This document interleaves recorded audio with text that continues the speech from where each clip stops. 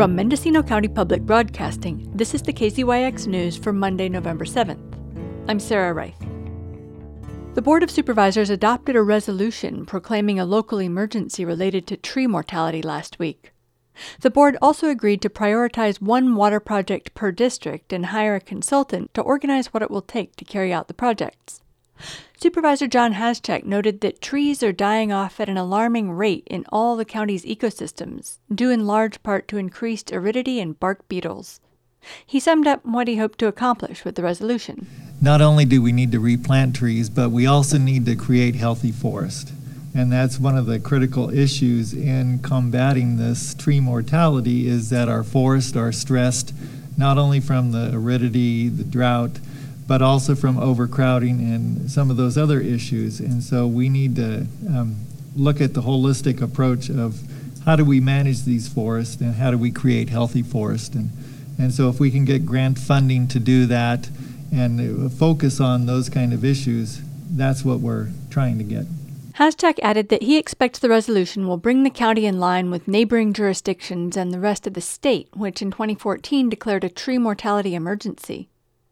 The declaration 8 years ago stated that the scale of this tree die-off is unprecedented in modern history, and predicted that it will contribute to wildfires that will release thousands of tons of pollutants and be beyond the capacities of the firefighting systems in place.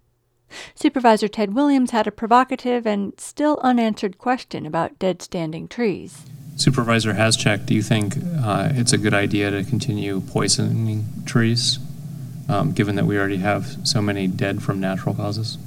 Are you talking about the Measure B? Yeah. How does that fit in with this? Well, we weren't looking at that issue in this. We are looking at this global, the tree die-off that's happening, whether they're poisoned or not. Elizabeth Salamone, the general manager of the Russian River Flood Control and Water Conservation Improvement District, offered a comment on how forest health is connected to water quality. We need surface water and groundwater sustainability in order to support the forests.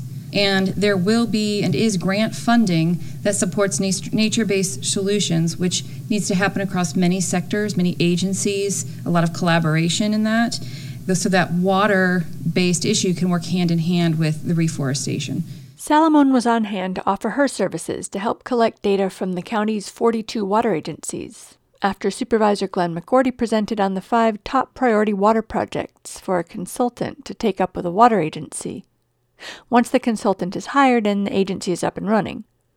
An exact price tag for the agency remains elusive, but the county is working on a draft memorandum of understanding with the UC Cooperative Extension Office in hopes of taking some of the burden off of county staff. The extension plans to start recruiting for a hydrology and climate change advisor starting early next year. McGordy started with the 1st District, where he reported that a joint powers authority is working to consolidate the water districts of the Ukiah Valley. This is in keeping with the goals of the state water agencies, which he says have funding available for the purpose. In the 2nd District, he cited groundwater recharge, which would divert some of the Russian River's overflow onto a floodplain, where theoretically it would infiltrate the water table. He suggested Riverside Park on the eastern end of Ukiah for a pilot project. He said the priority for the 3rd District is mapping the groundwater basins and reported that Round Valley has already received funding to start the task. He suggested more reservoirs for the 4th District, including floating solar panels to reduce evaporation and provide some power.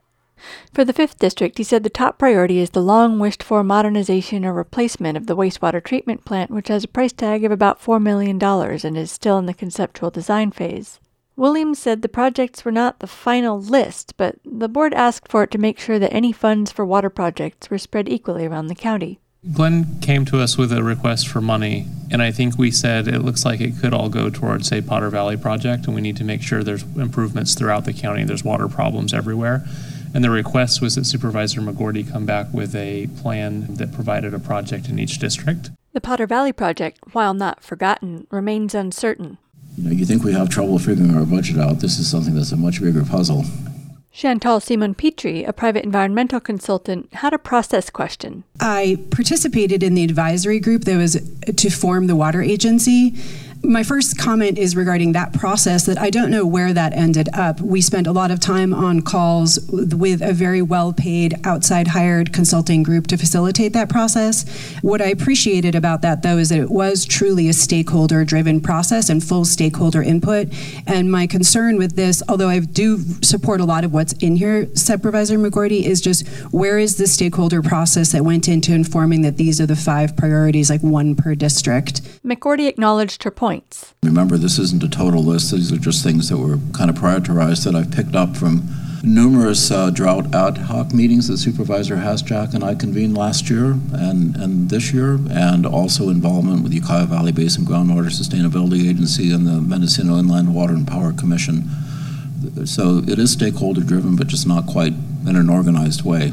The board voted unanimously to approve the 5 proposed projects, hire a consultant, and outline the staff time needed for each project.